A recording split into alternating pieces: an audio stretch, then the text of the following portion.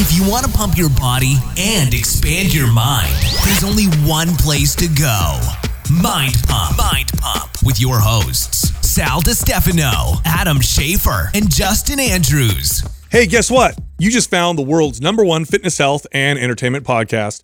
This is Mind Pump. Right, in today's episode, we answered live callers' questions, but this was after a 46-minute introductory conversation where we talked about fitness, current events, our lives, studies, and much more. By the way, you can fast forward by clicking on the timestamps in the show notes so you can listen to your favorite part. Also, if you ever want to be on an episode like this where you're live, literally talking to us, allowing us to coach you on air, you can email your question to live@mindpumpmedia.com, and then we'll contact you, let you know if you made the cut.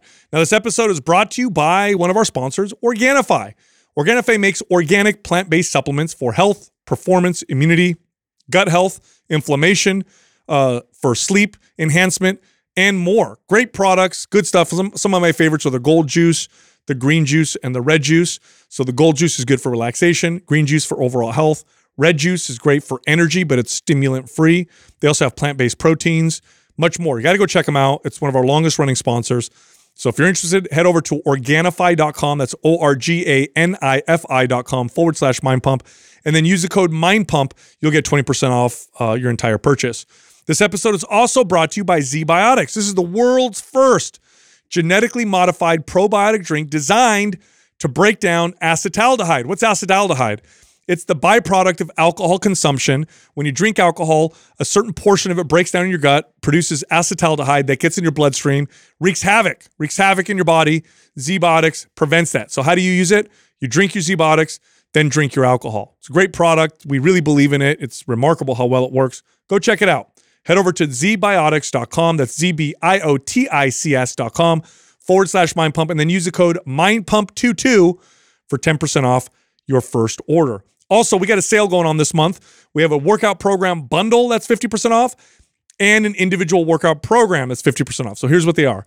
The bundle is the Shredded Summer Bundle. This includes MAPS Aesthetic, MAPS HIT, MAPS Prime, and the Intuitive Nutrition Guide. So all that together, 50% off. And the individual program that's 50% off is MAPS HIT. So by itself, you can get one program, get it for 50% off. So if you're interested, go to mapsfitnessproducts.com and then use the code JUNE50 for those 50% off discounts. All right, here comes the show. All right, here's something controversial. Some of the best exercises for your arms are actually back and chest exercises. Ooh. That's right. Say what? I know. You know, it's all CrossFitters and gymnasts totally agree with this. They understand. You know what's funny about this? When we talk about the lower extremities, everybody agrees. So if I said the best exercise for your quads is not leg extensions, it's squats, or the best exercise for your butt is not, one-legged hip thrust, but rather a barbell hip thrust or barbell squats, everybody be like, yeah, that totally makes sense. But then when you get to biceps and triceps, and I say, hey, the best exercise for your biceps overall, by the way, I'm not saying there's no value in all the other exercises. There definitely is.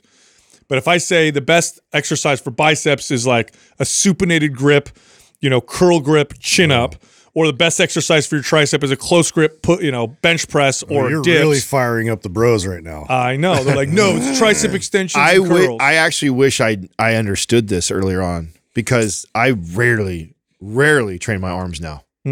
I would just much rather do a bench press or a row or a pull up, so I could hit a bigger muscle group. I'm going to burn more calories. I'm going to target a bigger muscle group that makes a bigger difference on my physique. And in addition to that, I'm still getting a good work on my bis and my tris. Yeah. I just didn't understand that before. Now, granted, if I really wanted to continue to have the same size arms as I did probably in my 20s, then I would also do a lot of isolation work in addition to that. Yeah. But actually, I think my physique is more balanced by doing less of the isolation work that I used to do so much of, and just making sure that I stay consistent. That's 100%, because people are going to confuse us and be like, no, you got to have curls. You got to have tricep extensions. Yeah. For a complete routine, you want to include those things, just like you want to do some isolation exercises for your hamstrings and your quads, like the example I gave earlier.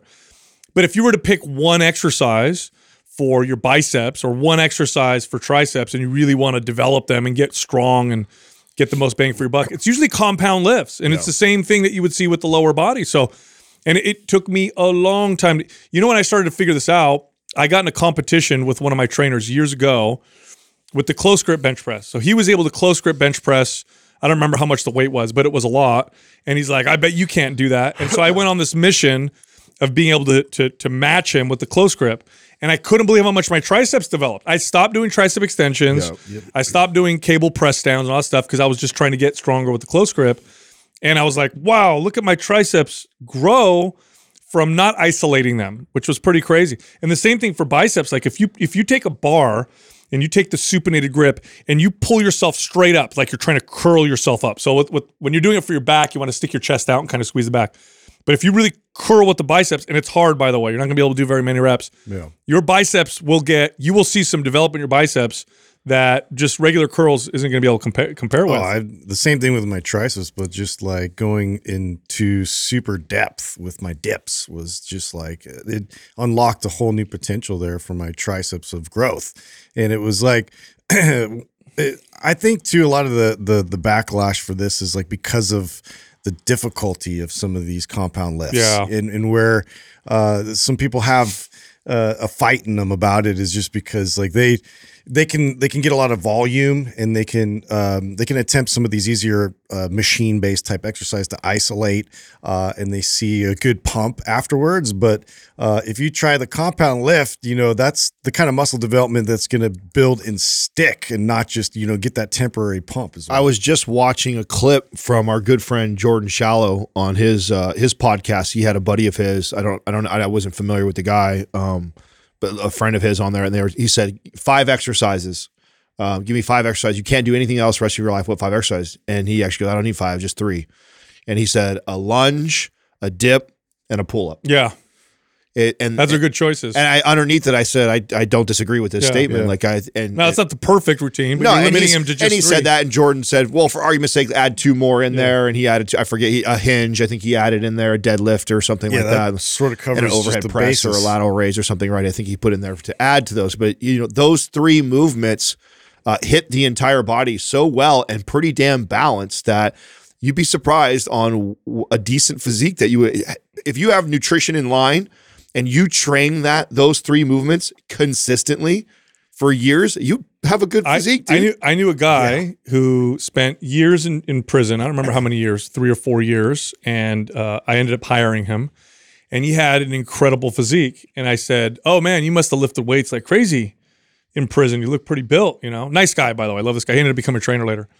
And he said, no, actually, they took the weights out of the gyms. I don't know, a lot of people don't know this, but in California a long time ago, they took the weights out of the gyms. Terrible idea, by the way. Stupid thinking. But they're like, oh, the inmates, we don't want them to be so big and strong. Blah blah blah.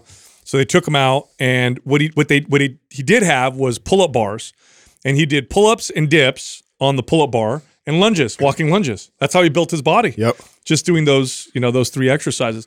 But yeah, it's funny. Besides the biceps and triceps, name a body part where if we were to list the top 2 or 3 exercises, they would be isolation movements. Like shoulders, everyone's gonna be like overhead press. Mm-hmm. Back, it's gonna be a row or a pull-up. Chest, it's gonna be some kind of a press. Legs, it's some type of a squat, right? Hamstring, some kind of a deadlift. No other muscle groups do we pick an isolation movement as the best muscle building movement. And yet when it comes to biceps and triceps, for some reason, we have this belief. Part of it, I think, is because we don't think of those, we don't label those other exercises as arm exercises. So if I say, bench press or overhead press, I never say it's for triceps, right? If I say rows or pull-ups, I never say it's for biceps. I think that's part of the reason why, but it is kind of confusing. I think part of it, too, is because those isolation exercises do lend themselves really well for that in comparison to those big muscles you're saying. Sure. Like isolation exercises really suck for glutes or quads. Or like those exercises do not lend themselves as well. Concentration curls are still really good. Sure. Preacher curls are still really good for building the bicep. I just think that, to your point, you're missing out on a compound lift. Where this matters, I think, or where this, at least in my lifting career, this information would have mattered the most for me was for sure in the early years. So I was the typical teenage boy. Oh, you just spent too much time on the other stuff. Yeah, buys and tries. Like if I was going to the beach with my buddies, or if I hadn't trained in a while and I was just going to get a quick workout in, we always went and did arms. I go in there and do bicep curls and tricep push downs like that. those same situations happen to me today as a 40-year-old man where I only have a little bit of time or I haven't done anything well.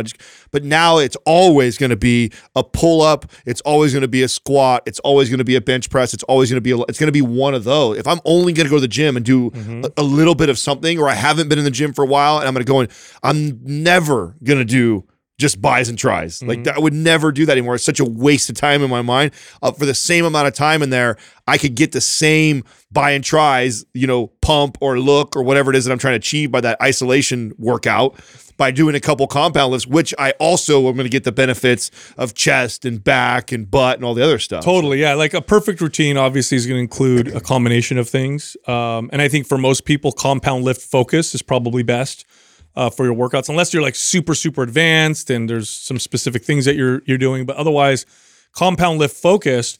But most people run into the issue of time, like you said, Adam. Most people, when I used to train clients, these were people who, if I could get them to work out twice a week, it was a win. And if they're going to come to the gym and go twice a week, I'm going to say, look, don't spend your time doing these isolation movements. We're only here twice a week. I want to get you better at these compound lifts. And the progress they got was phenomenal doing that. Now they had a third day in there, and then we could throw in some isolation work as well, and so on. You work out 5 days a week, fine. Now you have room to do all this other stuff. But a lot of people, especially in the beginning of their lifting career, who are trying to develop their limbs or their arms, like get good at these compound lifts and watch what happens. It's like you get good at a curl grip pull up. I mean, in my experience, that's like 3 isolation exercises combined in terms of the results. Now, again, you put them together, you've got kind of that perfect routine. But we don't consider compound lifts near the top of best arm exercises, which to me is silly. I mean, I know it's not fair to, single out a single person and say, oh, well, look at this example. But I mean, it's such a good example when you see somebody like a Ben Pollock, right? Who, if you go back and look at his Instagram thread for the last 5 years, I don't think you've ever seen him do an isolation exercise. And it's when he was a power lifter, no, I was very like rare. Maybe you could count like 5 times out of 1,000 or 2,000 posts where that guy has done some sort of an isolation exercise. And look how balanced his physique, look how big his biceps, his triceps are, like amazing physique, literally just mastering the compound lifts and doing them and progressing them over and over and over for years. Gymnasts have some of the biggest biceps for their body weight that you'll ever see. You ask a gymnast where they get their big ass biceps from, and they'll tell you it's the Iron Cross, right? Is that the one where they suspend themselves? They'll say, oh, the bicep tension on that is insane. I'm just holding myself. So that's an isometric. Well, what's the second one? Oh, lots of pull-ups. Do you guys do any curls? Not really. I've done it a few times. I've had a couple gymnasts work for me, and I'd ask them about their arm routines, and they're like, well, I barely ever do curls.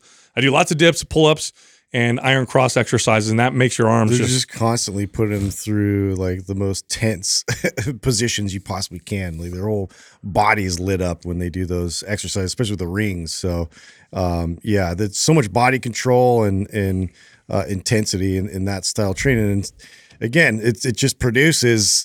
It's interesting to see it's exactly what a lot of the guys are doing in the gym with the isolation movements. They're trying to achieve that type of physique, but they're doing it just by doing pull-ups and dips. So funny. Anyway, I read an interesting study on optimism and its connection to lifespan. So these studies are typically tough because optimistic people tend to also have better habits. And so it's hard to, you got to rule things out and control for things, right? Like optimistic people are probably less likely to self-medicate with foods or drugs or alcohol, more likely to be active, more likely to seek social interaction, which we all know are all, positively correlated with longer lifespan. But this particular study, they did a pretty good job of controlling for all those things. And they found that just being somewhat optimistic was, and when I say somewhat, I don't mean like the most optimistic person in the world, but people who tend to view things from a half glass full, people who tend to, attach purpose and meaning to challenge in their lives, that kind of stuff, they live longer.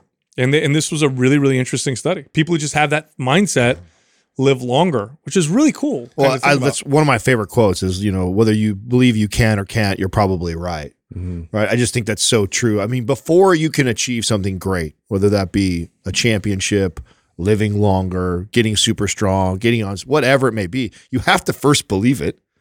You're never going to get there if you doubt it and say you won't or you can't. So to me, like it's absolutely necessary. There may be exceptions to the rule or anomalies or luck that happens to certain people, but if you're going to try to achieve anything in your life, you first have to start with the belief that you can, and if you don't, you won't. It's that simple. I feel like. It's almost like even if you're fake and if you put the reps in, it's pumping that self-belief up, and you're just like constantly working on that to get to places where, I mean, you have to have that inevitably to be able to even achieve those things that you're seeking out. Yeah, not to mention, what a better way to live. Yeah. Oh yeah, same circumstances. Yeah. Except I view things from I'm learning. There's meaning behind this. What can I pick up from this? Or oh my God, this sucks. I have no control. Everything in my life, good and bad, happens for me, not to me. That is such a powerful way to frame your life, and so important to, I think, of how fulfilling and how good it is, because everybody has shit. Everybody has a hard time. There's always going to be trials and tribulations that's going to happen throughout your entire life. Like nobody has a quote unquote easy life, no matter what you think. Okay. No matter what they make it look like, but literally how you look at it and you receive that, I think matters so much. Yeah. I had a really good mentor when I was younger it was a client of mine, and he was like this, like super optimistic. And at that time when I was a kid, I said, yeah, but you got to be realistic too. Like you can't always win. You can't always succeed. And he goes, no, you're totally confused. He said, Sal, that's not how I'm optimistic. My optimism is, of course, I believe I can do something, but if I don't, I have the self-belief that I'll get back up and that I'll be okay and that I'll try again. I was like, okay, that makes perfect sense. Because the confusion I had was, well, how can you always think you're going to do everything all the time right when that's impossible? That's not how life works. It's not. It's like, nothing's going to be perfect. You know that, but also you're going to be okay. You'll figure it out and you'll derive meaning from it. That's what's the definition he gave me, and it made a huge impact. Well, it's interesting you bring this topic up because it kind of goes into something that I was going to bring up with belief in general and how powerful it is. And we've had people on the show like Dr. Roy von Togma, I think his name is, who, is a doctor, but he really leaned heavily on that optimism with his patients to have even better results and success stories with going through cancer and all these different treatments. Well, there's this new documentary on Netflix, and they believe it's called John of God, but it's about this healer who I've heard of this guy down in Brazil. And it's somewhat tied into Catholicism, but it's more of like the spiritualism of it. And so they kind of pray to like the different saints, and then he sort of channels. He's like a medium, so he kind of channels these saints, and it's kind of one of those trippy things where like there's been a lot of cases where people's cancer has reversed and turned benign, and there's been tumors that have been able to be sort of extracted out with these really like raw ways of like surgical processes where they just cut, out tissue of their body. And it's as an observer on the outside, you're like, what is this quackery and what is this going on? But then you start thinking about it. You start thinking about people's own belief system and how powerful, like anecdote we know about, or not anecdote, placebo we know about. Right, you have to account for it. The placebo effect, you have to account for it in studies. So it's a real thing, right? Now imagine like that placebo effect could be ramped up even like more substantially because your belief in it is so powerful. So I personally trip out on that in terms of like people that fully believe like I'm getting better. I'm gonna get like, and then you have this sort of a mystical side of it that's kind of tied into that. Like that has to play a big factor. And maybe it's not so much of a spiritual thing as much as it's like this belief system. I think Oprah did a thing on him a long time ago. She went down there. Yeah. And they've tried to study this guy, if I'm not mistaken. Well, there's research to support that. We just had that conversation with what's Kelly's last name? She talked about the glucose monitors. Oh yeah. Levac, thank you. And how that can affect your Yeah, remember she did. She referenced the study on there where they've actually you believing your diet works for you actually ends up impacting you, and they've measured that enough to show that like how important that is. So if it matters there, it's got to matter almost anywhere else. Look, dude. people who are like skeptical about this, like you have to. Okay, this is where it gets silly to me. Okay, can you believe that you're a dragon and turn into a dragon? No, I don't think so. However, it's a fact that what you believe or what you think affects your physiology. That's a fact. Yeah. If you're stressed out or you're angry or you're excited or you're happy, does your physiology react and respond to that? Absolutely. So can you believe that you're feeling better and then your body's physiology change to the point where you actually feel better? Mm-hmm. Studies have to account for the placebo effect. They have to, because it's a real thing. If they don't, then our studies can be thrown off. And there's been some weird stuff out. There was a study on knee surgery where they literally took people with MRIs that had knee problems. This is a fucked up study. Half of them they cut and sewed back up, did nothing. The other half they actually did surgery. Equal results on both sides. Yeah, unbeknownst to them. Yeah. Now, does that mean surgeries don't work? No, but I think it does highlight that there's something very interesting. Highlights the power of the mind. And there's a lot of that too. Like now imagine that magnified because you're around a bunch of people in that same kind of belief where it's like it's that group flow where everybody's in the same kind of energy that we're feeding off of each other. I do have to bring up though with this whole document the dark side of it, which is a whole part, like right. So the cults, inevitably, right? Like it turns into sex, and then he fucks it all up because he starts banging, some of the people that come down there for help. Singles out the Did he do that? Attractive women, yes. Oh, which is just like, dude, of course. You know, it's just like a human flaw. But you see this a lot with people that do really, really good things, and all of a sudden you find out this darkness. Dude, that's the bane of power, man. The bane of power and influence. It corrupts, doesn't it? But it's like I still trip also out on the actual like success. It's like, whoa, how did these people get well, what sucks about that too is it ends up discrediting the success from it gone. Because of that. Right away. All of it's bullshit. Yeah, all of it's bullshit. I mean, I think it's so arrogant of us when we completely denounce something like that when there's how much we don't know of the brain?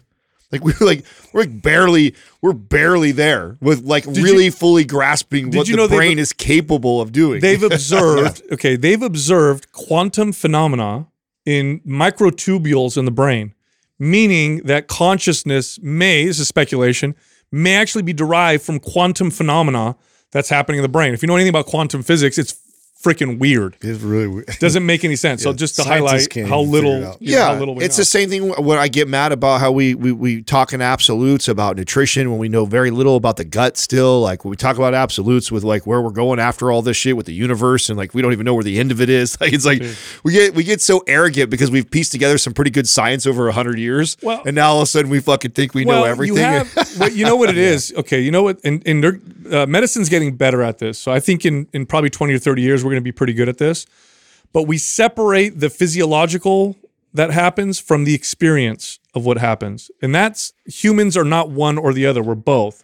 So an example would be pain, for example. This is like Western medicine. This is what's wrong with Western medicine. We separate parts of the body as if it works like in isolation. Yeah, we're really good at that, right? We dive in really deep and then we discredit. We don't look at anything else. And to get a bunch of doctors to communicate together or work for one person is almost impossible. Mm-hmm.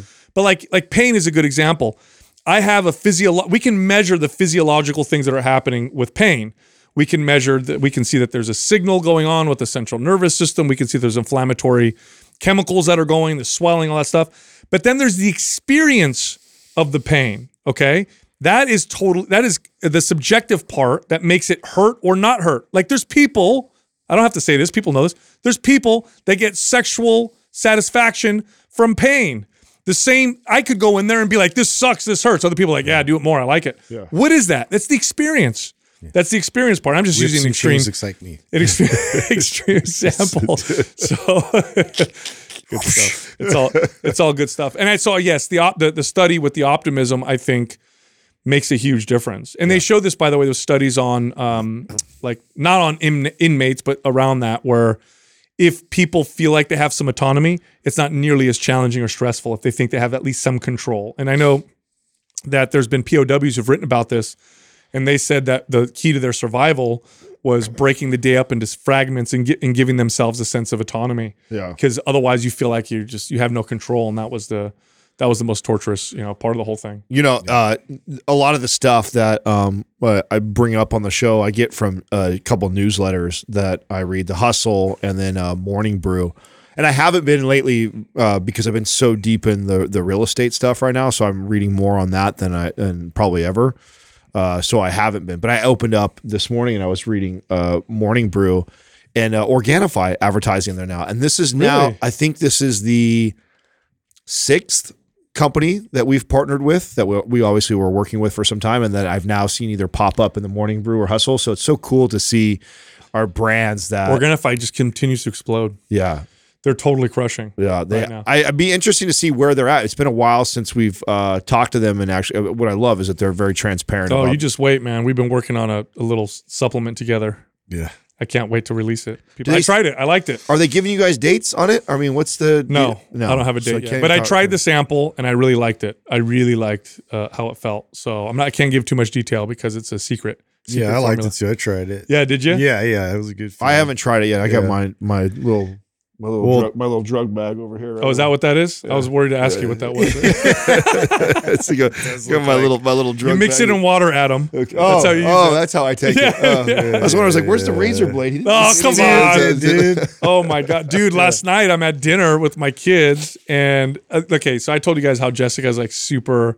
She'll answer anything and be super open about anything. So, and my kids know this now, my older ones. So they love to test it. And so I'm so uncomfortable, dude. Oh, I'll be like, oh, why are you asking? And I know she's going to answer them. And I'm trying to sit there and not react. But the other night we got into drugs and they're asking about drugs. How do people use cocaine? And Jessica's like, well, they don't. Oh, do they use credit cards for real to cut because they see movies and stuff? What about razor blades? Well, this is what, and I'm just so uncomfortable. I'm like, because I never had if a conversation like that happened at my house when I was a kid, either my dad would have thrown me through the window or my mom would have started crying. Like it wouldn't have, no way. We just avoided all those conversations growing up. I know. Now, and I'm same with you. Like especially with my oldest, he'll ask me a lot about drugs. And ironically, the other day, and I was going to bring this up. So at our new house, like in the closet, he actually was like just looking around with his friend. He found this box. This is like this old, it wasn't like World War II, but it looked like a kind of a survival kit, kind of a box that was like, like military kind of, almost like our great place for a stash. Yeah. Like, so there, dude, so you say that. And, oh no. So what was in there was, some survival stuff and, rations and, all that kind of like military stuff. But then also in there was like these old pills. And they were methamphetamines. What? Dude, or amphetamines. Yes. Where did you get this? Who is this? Was your grandfather's? This was left. No, from the previous owner. Whoa. Yeah. So they left bonus. This, and it was. They're a little old, so I don't know if it's going to be. How long do they last? Hold its weight, but you had a lot of I was just tripping out. I'm like, who leaves like this? It was totally like finding like an undiscovered little treasure. How do you know they were amphetamines? Did they label? It says it on. I'll put the picture up for Andrew, but I took a picture of it. Bro, that is wild. These little pink pills. So what do you guys think are? What are some of the biggest mistakes that parents make when discussing or not discussing drugs with their kids? Because eventually every parent has to deal with this. I think one of the big mistakes that I still have challenges with is because, and here's why it's a mistake, what I'm about to say, they're going to talk to their friends, they're going to go on the internet, and they're going to have their own experiences. So you should be honest because what happens is if you paint some kind of picture and then they learn something that's different than what you said, they stop believing you or confiding in you. Right. The conversation stops. So you got to be really balanced and honest. So this is a hard one for me because I did not grow up talking about this shit with my parents at all. And what I want to do is make it taboo or be like, oh, drugs, don't do them, or whatever. They're so bad or they suck. Yeah. So I'm trying to be honest. And so I'm like, well, here's why people do them. They obviously feel good. This is what happens. Here's some of the pitfalls that can happen. And then I'll try and connect it to other things. This happens with food too, where some people, they overeat and they use that as a drug. And this can happen with gambling. And so I try to be honest. What happens though is I end up turning into like preachy Sal, where I start teaching, Yeah. you know, like, let me teach you a little bit about, here's our today's special on whatever. Jessica's way better at it. She's like super cool, doesn't react, has good conversation. So thank God it's such a weird thing for me to talk about. You know? Yeah, it's tough because like I'll say something to Ethan, and then inevitably it gets passed down to Everett. I'm like, we're not having that conversation yet. Like you have to understand, I'm having this conversation just with you right now because of your age and like what your life experience is right now with your circle of friends and like what everybody's talking about in junior high. I'm like, this is not an Everett conversation, bud. Like let's keep him out of the loop. At least give me some opportunity to have those conversations with him individually. But that's been a tough one because he's in that seriously impressionable time where like, junior high is just a total shit show. Oh, it's the worst. It's like everybody's just trying to figure things out and like trying to be cool about it too, which is even worse. Yep. Yeah. And they're just braggadocious about like their knowledge or whatever so again, to your point, like it's the honesty. It's like, this is what they actually do. And this is why some people like seek it out. But I always give them the extreme case of like, if it becomes like an addiction, like where this leads and where this path of life could take you. And like, so the cautionary tales. Show him a picture of like a crackhead. The meth mouth. Oh, you asked about crack? Yeah. This is what it looks like. Oh my God. People have asked me before, and it's like, obviously I don't really think about that right now because that's so far ahead for me. So when I've been challenged with that question, the way I answer is like, I just think I would be really honest. I think I'm that's kind of who I am as it is as a person. I don't think I would be different with my son. I think you'd be good at it. And I think I would just be, and I think I'd be wise enough to the point you made about Jessica, is I think I would be wise enough to allow them to steer the conversation versus me being too much of a dad and trying to teach and tell, versus just let them ask me, like, let them ask the questions and then I respond honestly versus going right into like dad mode and being like this, and this about everything and just kind of letting it naturally flow and then being myself and being honest. I think that would be the best way about it, but I'm not there it's hard yet. not to impress your opinion on them because what happens is I have a tough time with that because what'll happen then is they'll assume they know what I'm going to say and they might not bring it up versus my dad's pretty neutral and he kind of listens to me, so I'm going to tell him like because no matter what, your kid's going to go through shit. Wouldn't you rather know and be a part of it versus not? The real question is that. The question is not, can I keep them from getting to shit or being exposed to shit? The real question is, do I want to be a part of it when they do? Well, I think you said it best. That's perfect. I mean, the fact that if they have got the, cojones to ask you about it already, that means they're definitely talking about it with their friends. And they respect you enough as a dad that they're coming to you and at least inquiring. And you have the opportunity, dad, to fuck that up or do it right. And you fucking it up would be blowing it off or saying, don't talk about it, because they're going to go still talk about it. They're still going to go Google it. They're still going to be. And so if you have an opportunity to play a role in how they learn about that, I think that's very important that you're involved in that than to just be like, oh, I'm going to pretend like my kids don't talk about this stuff and just ignore it. I think that's a way worse based on approach. the questions my kids are asking. I think they're pretty comfortable because I hear them and I'm like, I can't believe if that came out of my mouth when I was your age, my parents would have locked me in my room forever. But you remember though that age. I mean, you for sure were talking about all that stuff. I remember that was, at junior high going into high school, that's what it was. You wanted to be older so bad that you were so interested in the adult conversation. You know what's interesting about that? How funny is this? What makes you get picked on or weird in junior high and high school is exactly what makes you cool and attractive when you get out. Isn't that funny? How so? What do you well, mean? like, the guy who he's kind of, he goes to the beat of his own drum and he likes to learn a lot or whatever. And then, you get out of college. Like, Dress is different. Yeah. That's the dude that everybody is attracted to, it's just the person that tries to fit in so hard in high school and junior high that keeps you from getting picked on. But then if you're a little bit, if you got a little bit more charisma, a little different, kind of, not so worried about being like everyone else, becomes attractive later on. Maybe. I think that kid still gets bullied in school too. I think the key to that more than anything is actually just being confident in who you are.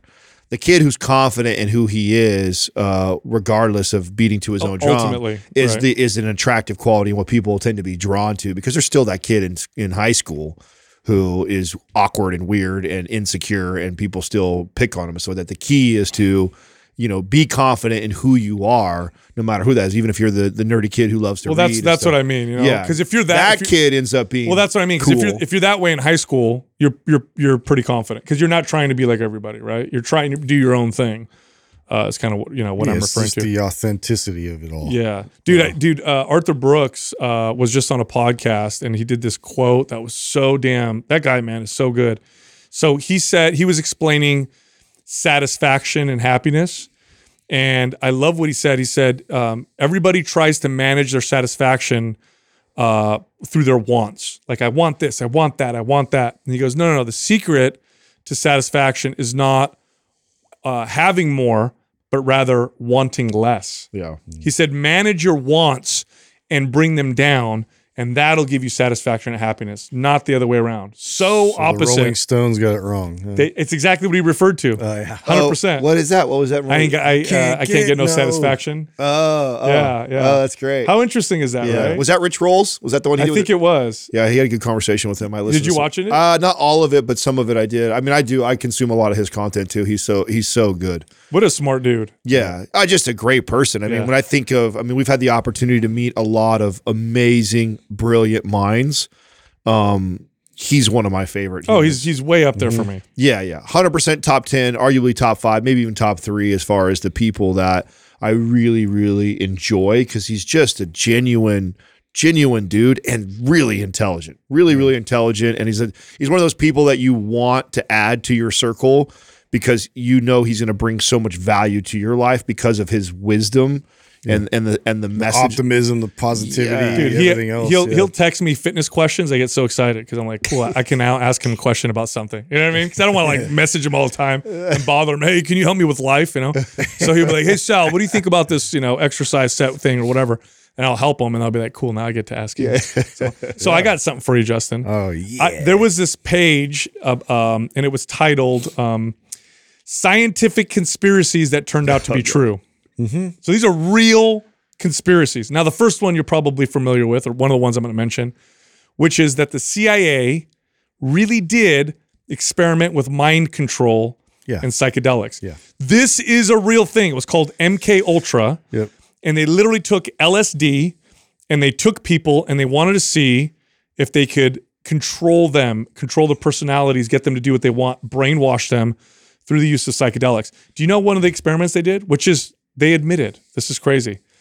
They went to a brothel. There's one in San Francisco, yeah. Yes, they went to a brothel and they gave these, what do they call them? Johns. Yeah. They gave these Johns, guys who showed up, LSD without telling them, and then tried to fuck with them. And the reason why they did that is they knew the Johns would never report it because they'd be like, I was at a brothel. They would, pin them back to where they were hanging out. So brilliant. Bro, so fucked up. But well, didn't they teach some of the ladies of the night? Trying to be PC here. Didn't they teach them like manipulative techniques to mess with these Johns? Yes. Now, check this out. The CIA director, Richard Helms, ordered the destruction of all records relating to MK Ultra in 1973. So that means that the evidence we have today is like just a little bit. All the other records were destroyed. This is all confirmed. Yep. And we know that the research was responsible for at least 1 hospitalization and 2 deaths. So people committed suicide. Dude, there's a book out, I believe it's called Chaos, I think, that ties Charles Manson to the MK Ultra experiments. Yes. And that when he was doing it, wasn't he? When he was in prison, like I guess he got visited and taught how to manipulate people through LSD. And everybody, I mean, not everybody, about the murders that some of his followers, like these were middle-class kids who went and murdered a bunch of people. One of them was pregnant, like crazy stuff. And these were like normal, well-adjusted kids. And part of the strategy that he had was he would give them LSD and then do this whole like. Well, wasn't it because too, like we got into that whole like mind control thing because of I don't know if it was what country it was, but where else we saw that if it was China or Russia or another country that had already got ahead of us on that in terms of like them experimenting with their population and really like digging into mind control. Well, so a lot of people don't realize this, but during the Cold War, and so I have a little bit of empathy for. Yeah, I think it was Russia. I have a little bit of empathy for the U.S. government during this period of time because you had the Cold War, and we literally had just developed weapons that could destroy the whole world. Okay, so we have a CIA whose So job, nothing's off the table when you think Exactly. about it. You know what I'm saying? It's like Yeah, we got to because- figure some shit out. There's Yeah, nukes that could end us, so like we got to find a competitive They edge. assess a threat, then they have to, basically like be able to neutralize or I create agree our with own. that. Exactly. Like the Soviets have all these nukes pointed at us. We have nukes pointed at them. At any moment, we could destroy the whole world. So We're scrambling. Everything's off the We're- table. Yeah, we're scrambling for anything, any edge that we can get. Totally. And so that's now the problem is we created this agency, this organization, and they get funded oftentimes off the books. We've got proof of that. The Iran Contra scandal proved that, where we're smuggling drugs in to raise money for them or whatever. So but it doesn't go away, right? Cold War ends. They don't end this agency. There's always a threat. So then it kind of gets out of hand. But anyway, here's another one. Did you know that water can affect the sex of frogs? Remember when what's his name said that? Alex Jones. was talking about gay frogs. Bro, this is true. So there was a 2010 paper from the University of Berkeley that found that 1 in 10 male frogs exposed to atrazine, which is a common pesticide, experienced a hormonal imbalance that effectively turned them female. What? So 1 out of 10 of these frogs, instead of becoming male, became female because they were exposed to this very common pesticide. That's a real thing. So you said 1973 on the first one, MK Ultra, right? Yeah.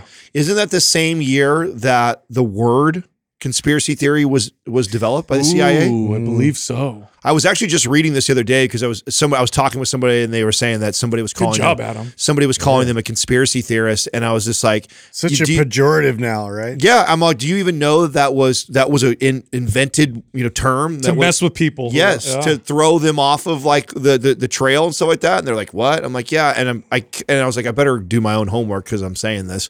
And I'm pretty sure when I pulled it up, I believe it was 1973 when the CIA created that term. That was never put together. The conspiracy and theory was never put together as a term and to make you feel like, and that's what they would immediately try to discredit you by making you look like some wild, Yeah. crazy person. Yeah, well, okay, so here's one that which they I also- always find really interesting because it gets thrown around so much. Is like, Look, especially these days. Look, Yeah. by now, you should realize that this shit's weird because I don't know how many conspiracy theories have now turned out to be. yeah, Not Most saying all of conspiracy them. theorists now are just people that pay attention.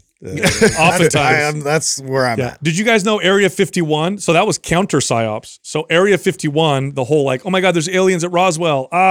The CIA actually made that story and planted it so it would throw people off the trail of the fact that they were developing the Blackbird, the fastest plane ever invented in history was at Area 51. And they wanted to make sure nobody knew. So they created this whole thing about aliens and they put it out in the media. People started buying onto it. So instead of saying, oh my God, there's a secret lab where they're creating these planes, everybody's like, there's aliens there. Because of that, it's like that's where my thought process always goes. If we start seeing phenomena or we start seeing, physics and abilities of craft and things in the sky, it's like, well, like we don't know what kind of advancements we've made technologically, like behind the scenes of everything. And it's like we have supersonic drones. We have who knows what kind of technology that's already there that just the public isn't aware Well, of. wasn't it like when was the stealth bomber that was supposed to like fly In the 70s, I think they It started was creating even, the I thought it was technology. even earlier than that. We didn't find out till like 20, 30 years later. We didn't So- unveil that till when Freedom we of Information Act. is- No, it's when we invaded Iraq, when Iraq went to that, Kuwait during the first Gulf War. And then we showed everybody, look, we got these planes that you can't pick up on radar. Yeah. That shit we had that stuff for decades. Yeah, Yeah. for decades. So to think, I mean, you know what's so funny? I told you guys I was listening to the Andrew Schultz and Logan Paul conversation just the other day. And I actually have never heard anybody else say this until now, because you say it all the time of your theory on all the UFOs or UABs or whatever they call them now, that it's not really like extraterrestrial life. No. It's most likely us flexing. Yeah, on other. that's what I He think. said the exact same thing. I never heard anyone else say it before. Because you can't tell everybody, well, look at this technology we have. Right. But okay, so what do you think China and Russia are thinking when we're showing these videos? Be like, oh my God, it changes directions instantly. It goes underwater. Yeah. They're scrambling like, Yeah. let's You- make this happen. you know, Like, they're thinking yelling at like- the engineers. Yes, they're thinking like, oh, they own this crap? Yeah. Oh my God, we Yeah. better not. I mean, it makes sense. especially right now when Well- we're showing more of it. Well, with all this- yeah, exactly. If they're letting it out, and then in addition to that, it's like they only fly over the U.S. Conveniently, you know what I'm saying? Just more interested in us. Yeah. Sorry, rest of the world. Hey, everybody, Yeah. we'd like to let you know we're investigating this because nothing we could do would ever fight one of these. We couldn't shoot it down. We couldn't stop it. It could literally fly over It's your country hopeless. and blow you up and you wouldn't even know it. Radars can't pick So it up. wild. Like you guys are fucked. All right, so here's the last one. This one was pretty crazy. You know, during the years where we banned alcohol, so this was prohibition. It was a big deal. Government's like, no, alcohol is illegal. Huge black market. A lot of people don't know this, but the U.S. government actually, in order to fight the war on alcohol, purposely put poison in black market alcohol. They actually put poison in it, and they probably killed around 10,000 people. Wow. What? Through this process. I didn't know. Yes. I've never heard of that one. Yes, they would put benzene, mercury, or methanol, so you wouldn't really taste it. And they think around 10,000 people died as a result of this. So they thought, hey, we're gonna stop people from drinking alcohol. Let's just poison the supply. Is that when that was going on, Doug?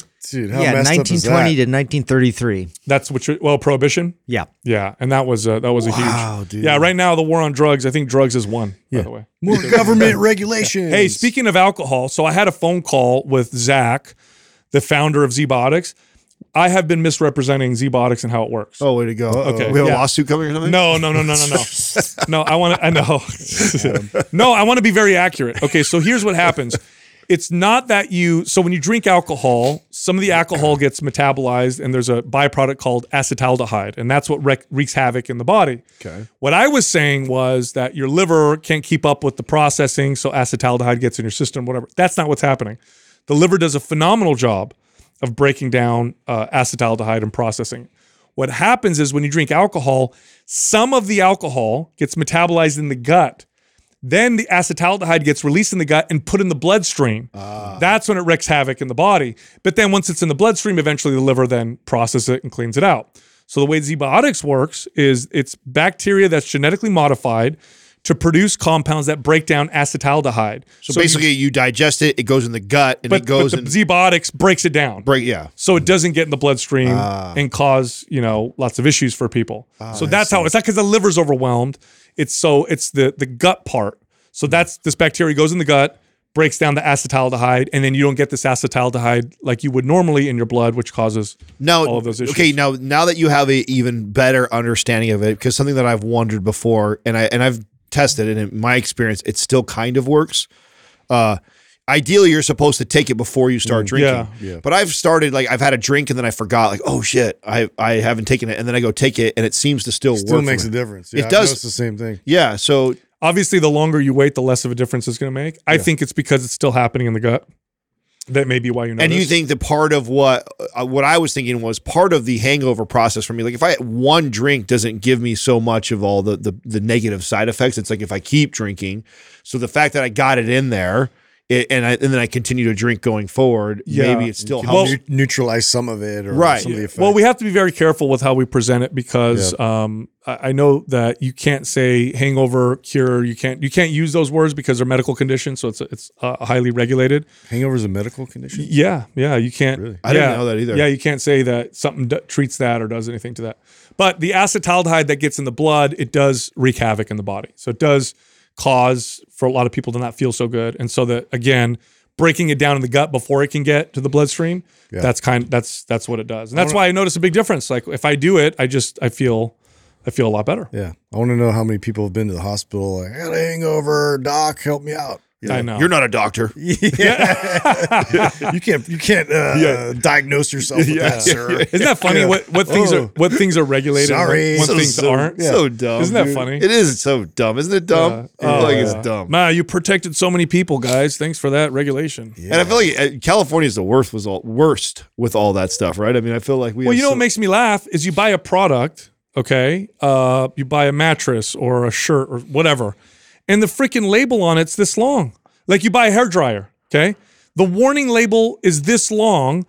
It's now because so many regulations tell you they have to warn you about every damn thing that you don't read anything. Yeah. Mm-hmm. Who's going to read that? It's going to take me an hour and a half to read this, and it's all written in jargon that I have to kind of decipher it because of the. So it's funny that that the regulations actually make you not read some of the risks as a result of all that. Hey, check this out. Sodas are not very good for you.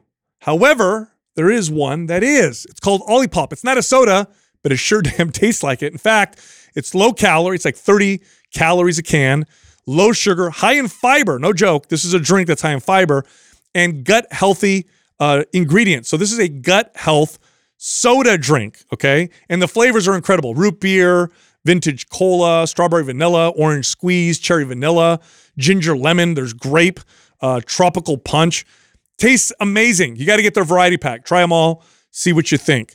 Go check them out. Go to drinkolipop.com. That's drinkolipop.com/mindpump. Then use the code mindpump and get 20% off plus free shipping on your order. All right, here comes the rest of the show. Our first caller is Brian from Pennsylvania. Brian, what's happening, man? How can we help you? Hey, how you guys doing today? Good, man. Good. Thanks for having me on. I really appreciate it. I'm looking for advice on a topic that's related to when you guys talk about the lifting program that Justin developed for his football team. Oh, All right. Okay. So just to kind of give you some background, I'm a high school baseball coach. Our season ended about 2 weeks ago. And then this is the second season that they've asked me to develop the off-season lifting program for the team. Last year, I was able to come up with a plan. We had about 2 months for the players to come in and lift. They came in about 2 times a week for about 2 hours. So I really focused on total body workouts. One of the workouts was focused primarily with barbell, and the other one was focused primarily with dumbbells. And they were both total body workouts. And every few weeks, I tried to progress the reps, like 5 to 8 range. And then a couple weeks would go by 8 to 12, and then 12 to 15. This year is a little bit different. We're looking at developing the lower body strength of our players as well as our core strength. We have a lot of younger guys on the team this year. They're about maybe 100 to 150 pounds, and that's being a little generous on that end. And we're just trying to get as much as we can out of these guys. We're going to try to do it for 3 months this year and maybe bump it up to 3 times a week. So I'm just looking for advice on how to possibly program this, these lifting sessions for these athletes to get the most out of the time that they're there. What, if you don't mind me asking, what do you would say is like their biggest weakness right now in terms of like what you notice in their abilities, in their, were they prone to injury? Like, what was the season like, and where are they at in terms of like what type of athletes they are? Right. So last year we had an older team. A lot of the guys kind of knew their way around the weight room. There was a little bit of teaching of some like of the form and mechanics, and I have a little background in training, so I was able to help with that. Those guys have since graduated. There was no injury problems that we had. But the guys that we have now are on the smaller side. They're young, a lot of freshmen, a lot of sophomores, looking to get more overall power, like, pop off the bat, arm strength.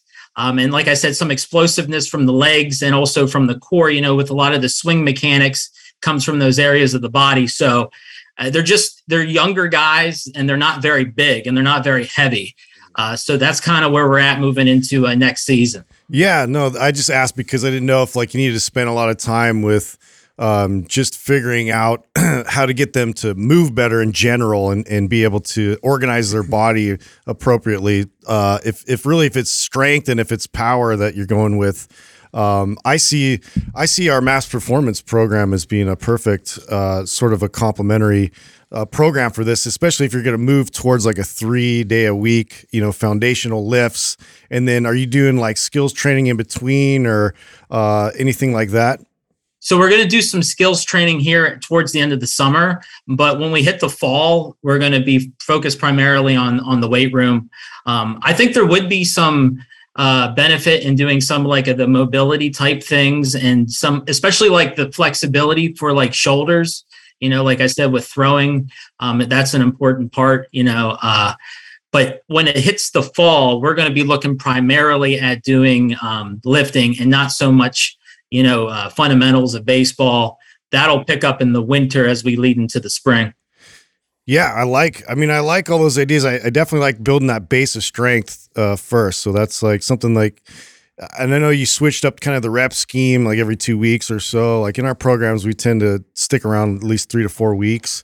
and really establish a good mechanics with that, and also get them familiar with that so they can build strength, and then start to shift the focus on, hypertrophy and then more of like functional training. So I try to kind of time it all up so that way a lot of the functional training and then the conditioning kind of leads back into the season. And mass performance is kind of a microcosm of that. So depending on how long you're structuring this, I added a bit of our MAPS anabolic kind of program concepts with my kids when we were training for football, specifically because there was a big lack of strength, and just that base of strength was non-existent. So I spent quite a bit of extra time on those compound lifts and really like reiterating like the top 5 to 7 compound lifts that will really get them a good base of strength. And then now we've shifted into more of our multiplanar type of exercises, and I'm really incorporating more functional work. Obviously with baseball players, like rotational work is a huge component to that. So if you can make sure you program that, obviously, in more of the functional training side of it, this is where I like to, especially with baseball players. I don't know how familiar you are with like Indian clubs or anything. I've always wanted to experiment, incorporating that into that type of an athlete, just because it's so valuable in terms of, really bulletproofing the shoulder and getting that loaded rotation movement throughout their shoulders, and to really try to kind of, build that strength support and that stability around the shoulders. Because that's, between shoulders, between, hips and knees and ankles and everything else, if you just make sure you're considering all that in your programming with priming them ahead of time. Obviously, like I took some of the Compass tests, so it's really basic to do before we even start any of our workouts. And we just had them doing wall presses. I had them doing like shoulder circles, which is a good one, kneeling circles, especially with baseball players would be great. And then, timing it. So I would shift probably, back to the priming. So then basically that and our squats that we would do with our stick, and then also our windmill test with that too. So those are like the main ones that I would have them working on. So that way we hit all the points appropriately in terms of like, getting everything warmed up, activated, and everything for the workouts. Brian, did you happen to listen to the episode that Joe DeFranco interviewed Justin just recently? I'm not sure. I listened to a lot of them, but I can't remember that one in particular. So it's not on our platform. It's actually Joe DeFranco. And if you're not familiar with Joe DeFranco, you absolutely should dive into his stuff, because much of the stuff that we've built on related to sports performance comes from Joe DeFranco. So he's like one of the OGs in the space. Okay. He just recently did a great interview of Justin, and they basically talked all about his experience coaching young athletes at the high school level.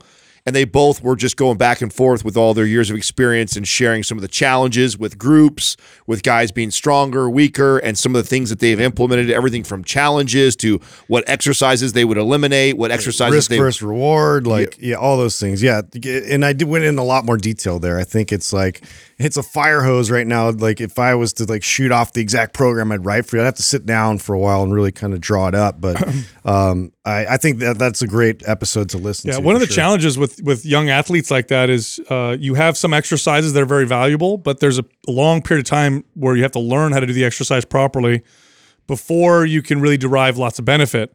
So some exercises that you can do now that a lot of your athletes might be able to, within a week or two, perform properly. Like rather than doing, like, for example, a traditional deadlift, you could use a trap bar. Much, much lower skill, still lots of carryover. Sled work. Most people can push a heavy sled. Doesn't require as much skill as like a barbell squat. Split stance exercises like walking lunges, less skill than, let's say, a barbell squat, for example.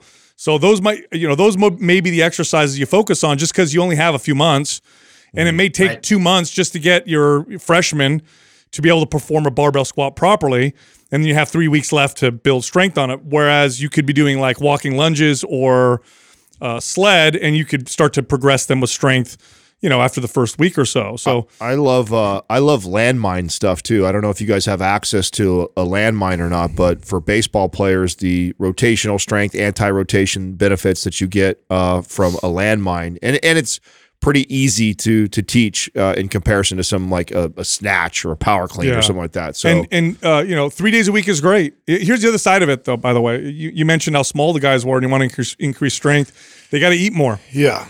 You got to really focus on getting them to eat more. And with kids, it can be really tough. I've always had a lot of success with helping them make shakes. Mm-hmm. So like, here's a protein powder.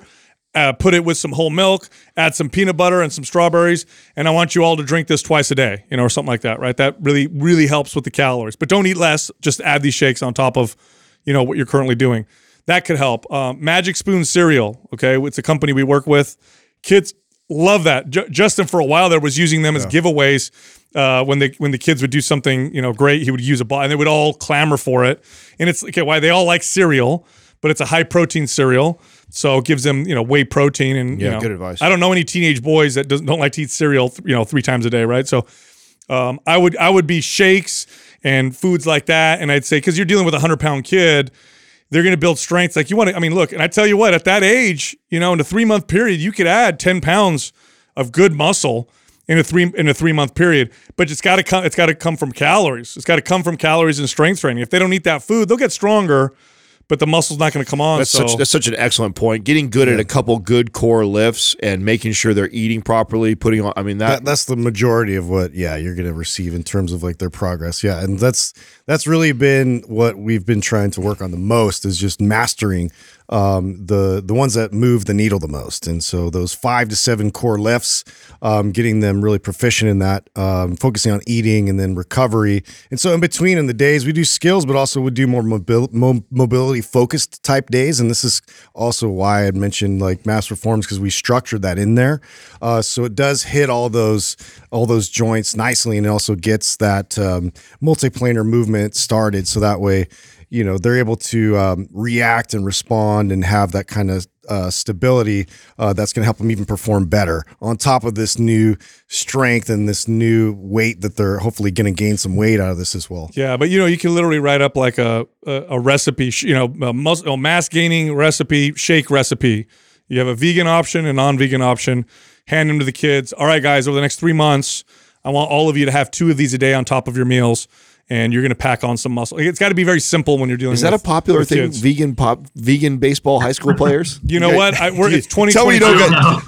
Tell me you don't have a bunch of vegan baseball players. It's 2022. Like I'm just trying to cover all the bases here. You know what I mean? No pun intended. So we're lucky if they don't show up eating Wendy's or something like that. So. Exactly. But you never know. You get some kid. I can't have milk. All right, that's fine. So, but yeah, you give them a recipe here. Have this twice a day, guys. This is part of your. This is your deal, and then stay on top of it. Do you have your shakes?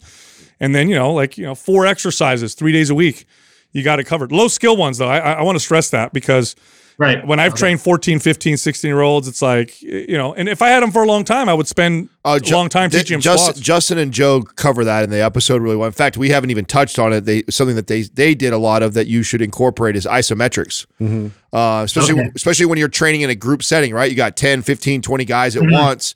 Joe and him were talking about how like Joe DeFranco claims that his favorite exercise is like a static lunge, just putting them all in a lunge position. And then that way it allows you as a coach to walk around and address posture, address knee, and then he says you get a lot of great strength carryover just from isometric holds with their body weight. And so they talk a little. Make sure you listen to that episode. I think it's a very valuable episode on the pitfalls that they talk about. And I mean, I learned a lot listening, and I've been hanging out with Justin for almost 15 years and still learned something from that episode. Yeah, we went in a lot better depth there. Yeah, this is kind of like a snippet. So. Yeah, if you don't have Mass Performance, we'll send that to you. Okay, Brian? Okay, great. And you said something about the priming movements before the workout. I think that's really important because their warm-ups are not the best. Yeah. So I think that would help. I didn't know if there was like anything specific that, I could just, like you said, just a few of them to get them used to doing it, not overloading them with too much information, but just a few key ones to hit on. I think those, and you could do this right away by just going on our the free webinars that Adam and I both did. But the one specifically that I did, is our compass test. And so they're very basic. So it's just right. You can do this with the whole team and have them up against a wall, and they do the wall press first, and you can kind of walk around and see where everybody's at in terms of like their ability. Can they touch their elbows all the way to the wall while also, drawing in their stomach and not having this crazy rib flare? You can look at all these things that are happening in terms of imbalances and dysfunction. So that's a good one to do with the whole team. And then the windmill, and then also the squat test as well. And like, I'll do the squat test and I'll have them sit down in that squat and just see where I'm at. Like, cause a lot of kids will, raise their heels, like their bodies, like they can't even maintain that position. And, it also allows you, by like what Adam was saying in terms of the isometric part of it, like I just slow things down the cadence a lot in the beginning, so I can walk around and I can kind of like just little cues and just some physical feedback to kind of show them where they should be.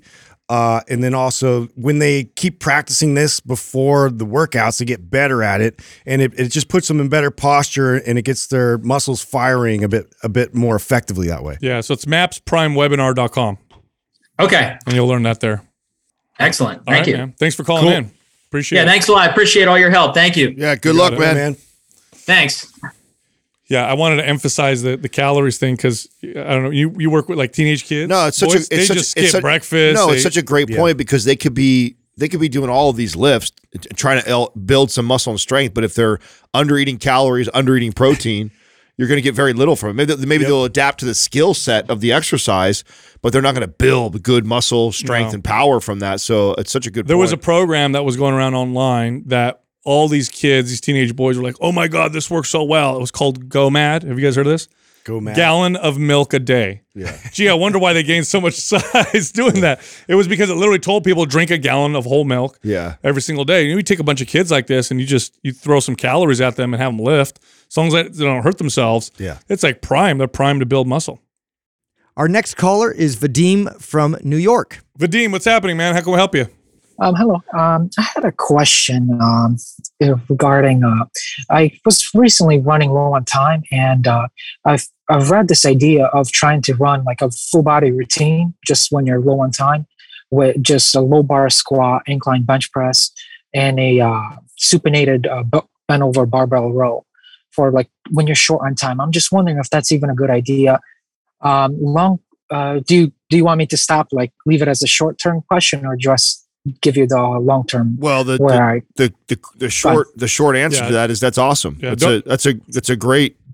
If I have 15 minutes, those are great choice. That's a great choice.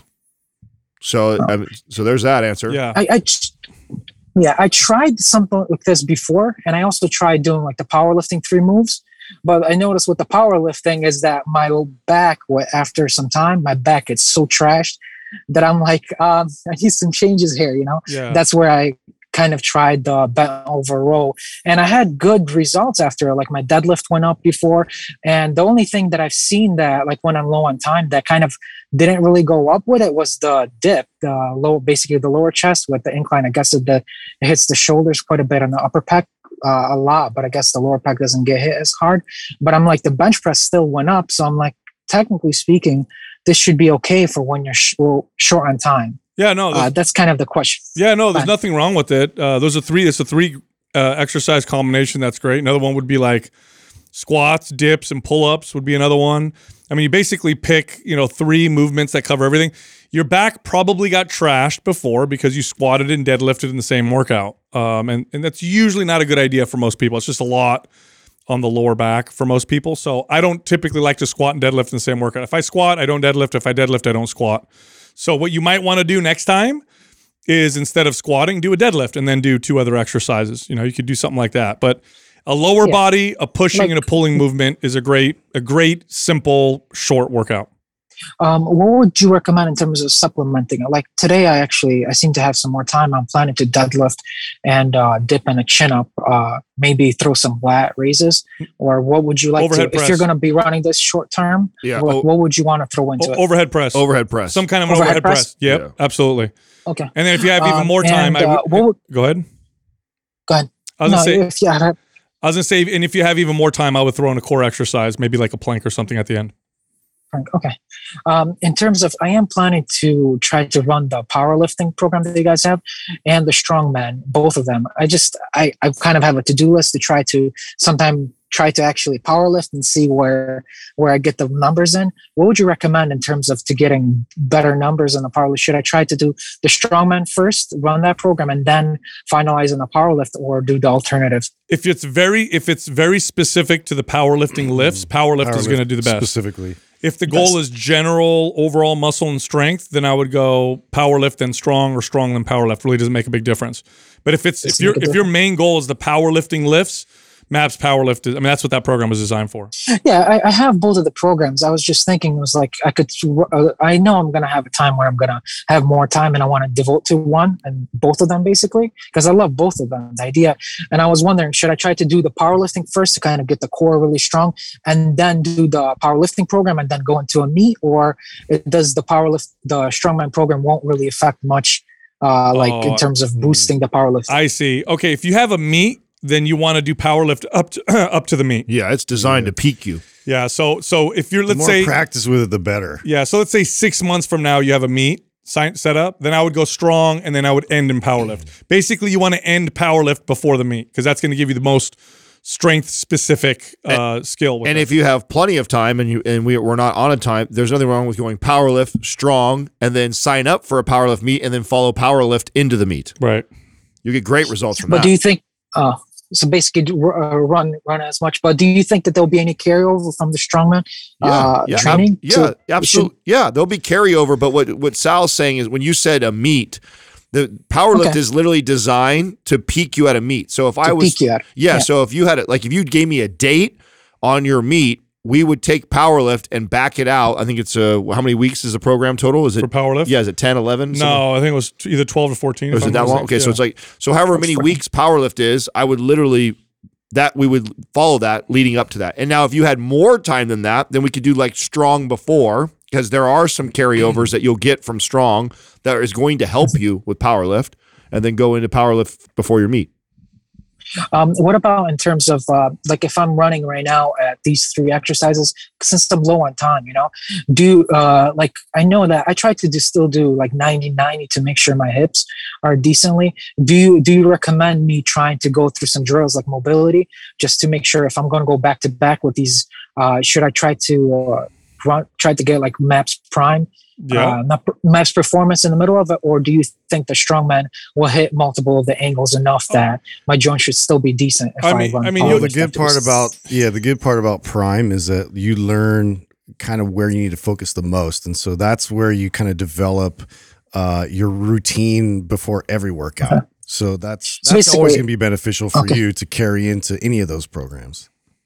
So because I have Prime Pro, so basically try to find where my weak points and tries to still do them right now to keep that mobility as much as possible. Correct. And it works with any program. And also keep in mind that when you do, it doesn't always have to be during your you have 15 minutes, you say, maybe sometimes to lift.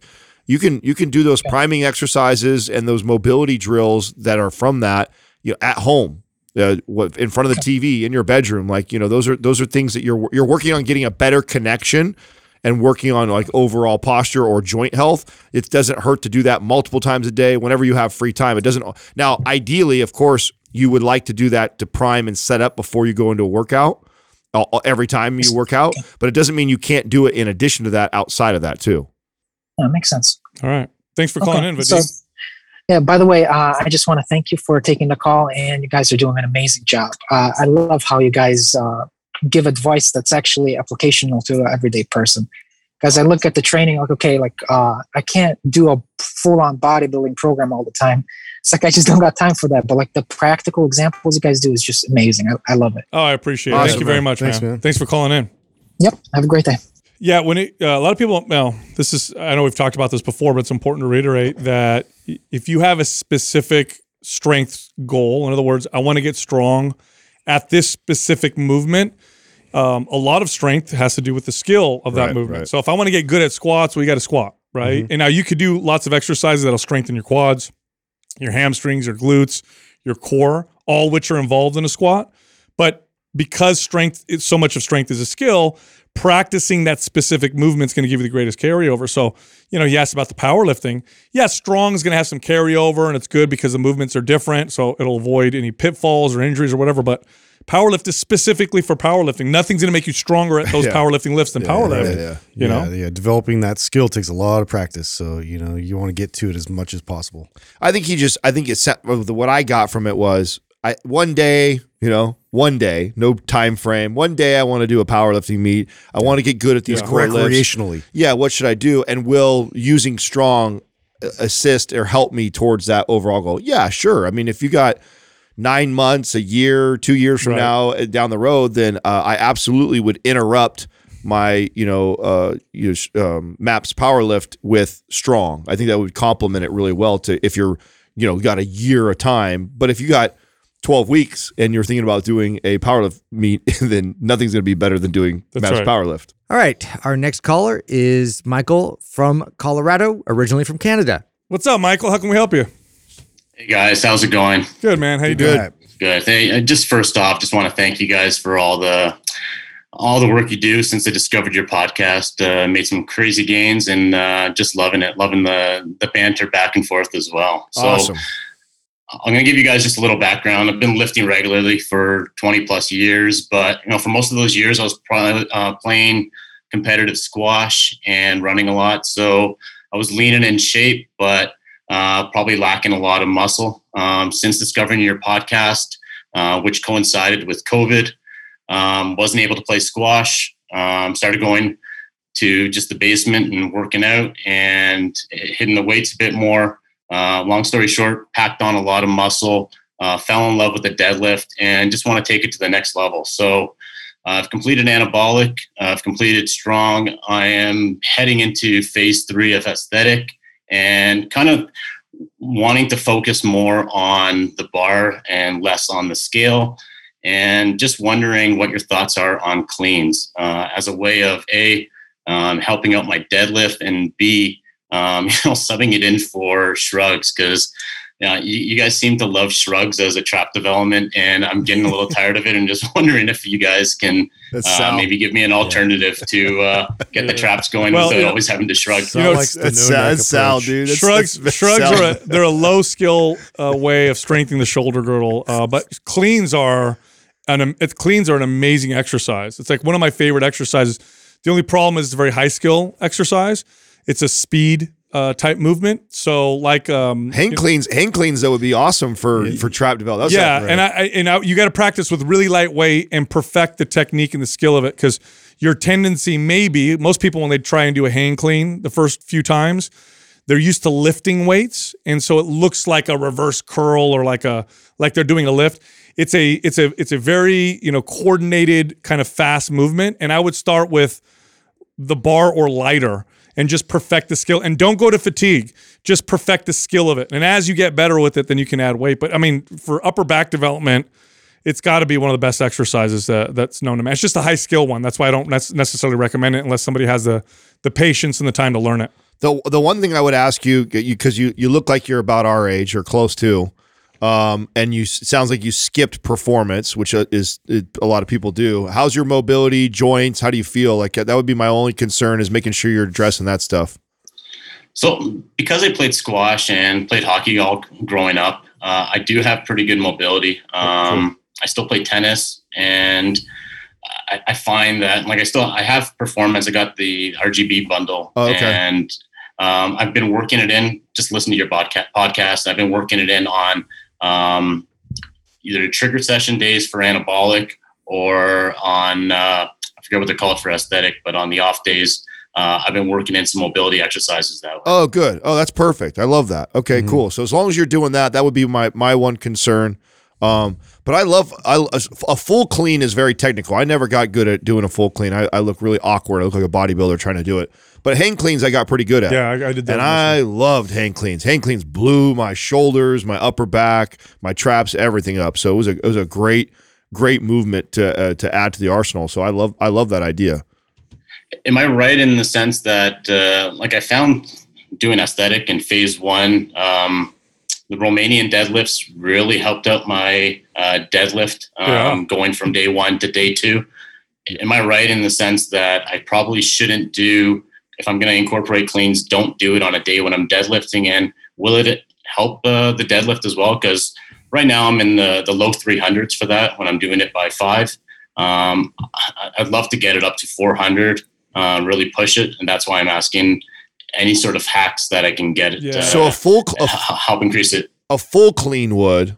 A full clean is going to help carry over the deadlift, but a hang clean is not going to help that much with a deadlift. You could try, if you got your squat to go up and you practiced hang cleans, you don't be surprised if your deadlift goes up a little bit, because they both have some carryover. But I mean, it's okay. I mean, unless you're going to compete in a powerlifting competition, there's nothing wrong with not doing a deadlift and replacing it with a hang clean for a while and getting good at that and then going back to a deadlift. So if you want to get a good I don't know if you've gone on a kick for a while. One of the biggest things that I saw help my deadlift, this was back when I was trying to chase Sal, was getting into heavy single leg deadlifts with dumbbells. Oh yeah. Just that stability component and really trying to progress with that. If you go back far enough on my Instagram, you could see me doing some stuff where I jump off the ground and then balance on one leg, and then I was lifting 100-pound dumbbells.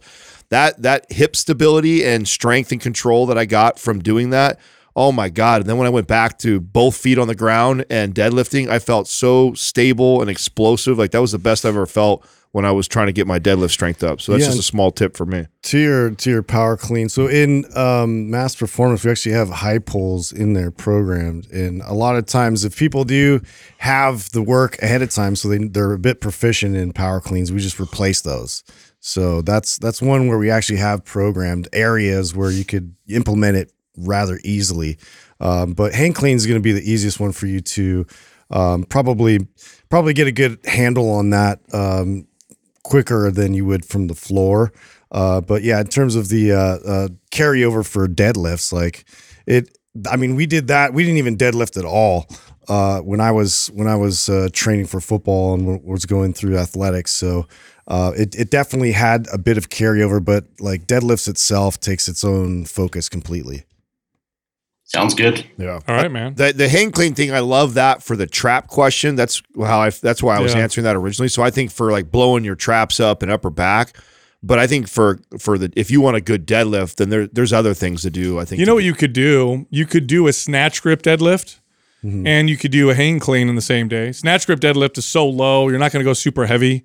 It's a totally different feel. It's in MAP Strong. I love MAP Strong, and the hang, the snatch grip deadlift was. You could try that. That's the thing. There was no shrugs in Strong, and I don't think my traps got bigger than doing that program. Well, yeah, I mean, all those. This is a bunch of anabolic. You could go snatch grip. So let's say if the program calls for 4 sets of deadlift, you could do like 2 sets of snatch grip deadlift and 1 set of hang clean, or 2 sets of hang cleans. That'd be a good little combination. Okay, there's nothing like that in the MAPS Powerlift. No. MAPS Powerlift is very focused on deadlift, bench, and squat. Very dead. Yeah, there's no everything Olympic else just complements that. There's no explosive Olympic type lifts in that. It's literally to prepare somebody for a meet. You could literally follow that right into a powerlifting meet. Right. That was why we wrote it. Okay. Yeah. All right, man. Thanks for calling in, Michael. I appreciate it. Yeah. Keep us posted, man. All right. Thanks, guys. Yeah. Appreciate it. Take it easy.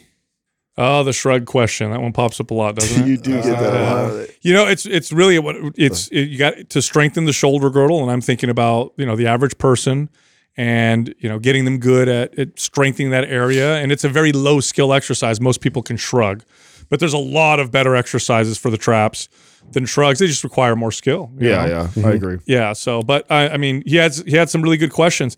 It's just, again, when it comes to being strong in a specific lift, it's always got to be that lift is what you do. Well, I misunderstood him originally. Like I thought he was complaining about the shrugs, and so he wanted other exercises that for the traps. Traps. And so that's where the whole hang clean comment came from me. I was trying to wrap my brain around that too. But then when he was like, will that help my deadlift? And I was like, oh, he's thinking like a full clean and thinking that explosiveness from the floor is going to really carry over the deadlift. Not so much. Grinding strength versus speed, explosiveness. You'll maybe get some. Oh, yeah. It's going to help with the initial takeoff from the floor, right? So you'll get a little bit of that. But I think the second suggestion I gave him would be way better advice. If you haven't done single leg heavy deadlifts with dumbbells and got really good at that. Agreed. That going back to then bilateral, both feet on the ground deadlift. Well, isometric work. I mean, farmer carries will be a great addition to that as well. I mean, it sounds like he hasn't gone through performance, and he should go through performance. Yeah. Our next caller is Jonathan from New Jersey. What's up, Jonathan? How can we help you? Hey, what's going on, guys? Hey, What's up, What's man? happening? Not much, just here. First, I want to thank you for taking my my question. I appreciate you guys. You guys are like my pre-workout when it comes to life. I watch you guys a lot, so I appreciate this a lot. awesome. Yeah, that's great. So basically, my question is, I know you guys talk about squats a lot. I haven't heard you hear anything about low bar squatting. I low bar squat a lot. I got into it a lot before I did high bar squatting. So basically, my question is, for low bar squatting, how do I up the weight? And how do I relieve the pain? Because I can usually get wrist pain with flexion. And my second part of the question is, I also deadlift, and I know both are hip dominant. So does it make sense to do both, or to do one and leave the other one out? Yeah, I would look at two things. I would look at thoracic and shoulder mobility, because that's what's going to help you grab the bar better. And I would look at ankle mobility, because that's probably why you go you like to favor low bar. By the way, low bar, high bar, they're both great. I really don't care if a person does one or the other. Ideally, you'd want to be able to practice both of them. Obviously, one's a little more upright. The other one, you're going to bend over a little bit more. Are you tall? How tall are you? Nah, I'm a short guy. I'm only 5'7". Oh, and you low bar too. Okay. Most like taller guys love low bar. I mean, I love low bar because of how long of levers I have, so it's much easier. Was that how you were taught, or did that just feel more natural? I never was taught squatting, so I can kind of relate where Adam came in. When I first got into lifting, I was never a leg guy. If I did do legs, it was like the leg extensions and that's really it, and some type of squatting, but I never really got into squatting. As I got older, I started getting into squatting a lot, and videos, I got into like powerlifting and lifting to the ways, and I started watching videos from powerlifters to Squat University, starting strength to get my squat up or just to learn it. And then from there, I just kept doing the reps and then doing low weight, and then from there just kept going up and up. Yeah, you could have tried too, Jonathan. Do you go to a gym or do you work out at home? I go to a gym. If they have a safety squat bar, I mean, that's a great way to do a high bar squat, and it's easier to get into position than a traditional barbell. And you could practice that. That'll keep you upright and give you kind of that high bar feel. It's a little more quad dominant. I would say mix it up a little bit, but really the question you had about the wrist is you got to work more on your thoracic and shoulder mobility. Do you have MAPS Prime or MAPS Prime Pro? By any Wall chance? press. No, actually, it's funny you say that, because when I first got into low bar, I actually had because I got into CrossFit. CrossFit kind of messed me up in a sense where before that I was perfectly fine. After I did CrossFit and a lot of squatting, overhead squatting, I developed a bad hip impingement or a bad hip pain. It wasn't for you guys. You actually guys taught me about the frog stretch, and I've been doing it every day, and that alleviated that. And that's one of the other reasons why I did low bar, because for low bar, it helped me get into a bigger depth than high bar. So I do a lot of mobility work. Maybe not as much as I should be, but I try to get as much frog pressing, pigeons, anything I can to alleviate that pain. I do a lot of ankle mobility as well. And when it comes to shoulders, I do have a shoulder harm. I hurt my shoulder a long time ago from being in the military, but I still do shoulder breakers whenever I can to try to alleviate that as well. Well, I'm gonna send you MAPS Prime, and I want you to do the wall press. Yes, so that's a money one for before I squat. Always, especially if I'm gonna do low bar, zone 1, the wall press that Sal's talking about is money. Yeah, and you what's cool about it is you like go get under the bar without doing it first. So go right into your workout so you can feel where you're at, and then go do it, and then come back and you'll see a difference, and you'll feel relief on your wrist and your shoulders right away. We'll send that over to you. Oh man, appreciate it. You got it, man. Thanks for calling in. Thank you guys. All right, Jonathan. Boy, that's weird, huh? CrossFit got him hurt. that I was good. I mean- I was trying so hard not to say something, Sal. I know. Poor Yeah. guy. We've made it almost a couple of weeks without a jab. I know. Yeah, you know, I know when people talk about, you know, high bar, low bar. I mean, I think it's great to practice both. It's not a huge difference though if you like one versus the other. It's not that big of a difference, especially if you do. Bar. Yeah. Look, I like low bar, and then I do front squats. I do both, and so I do both. I think there's I couldn't do high bar early on, so high bar I could not get the, like he's saying, I couldn't get the depth before, but that was a lot to do with my hips and my ankles. Once I addressed my hips and ankles, got really good, especially ankles for me. Yeah, so I actually really like.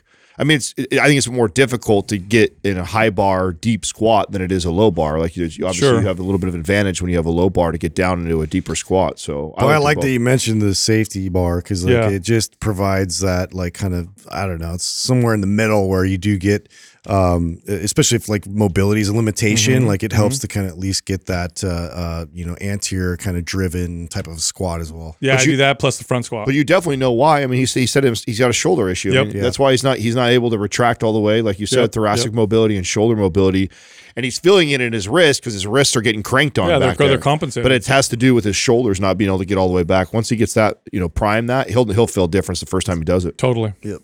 Look, if you like our information, head over to mindpumpfree.com and check out our guides. We have guides that can help you with almost any health or fitness goal. You can also find all of us on social media. So Justin is on Instagram at mindpumpjustin.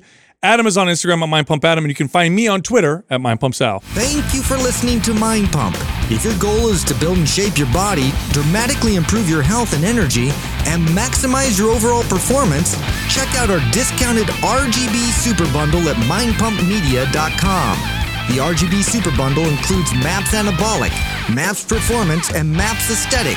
9 months of phased expert exercise programming designed by Sal, Adam, and Justin to systematically transform the way your body looks, feels, and performs.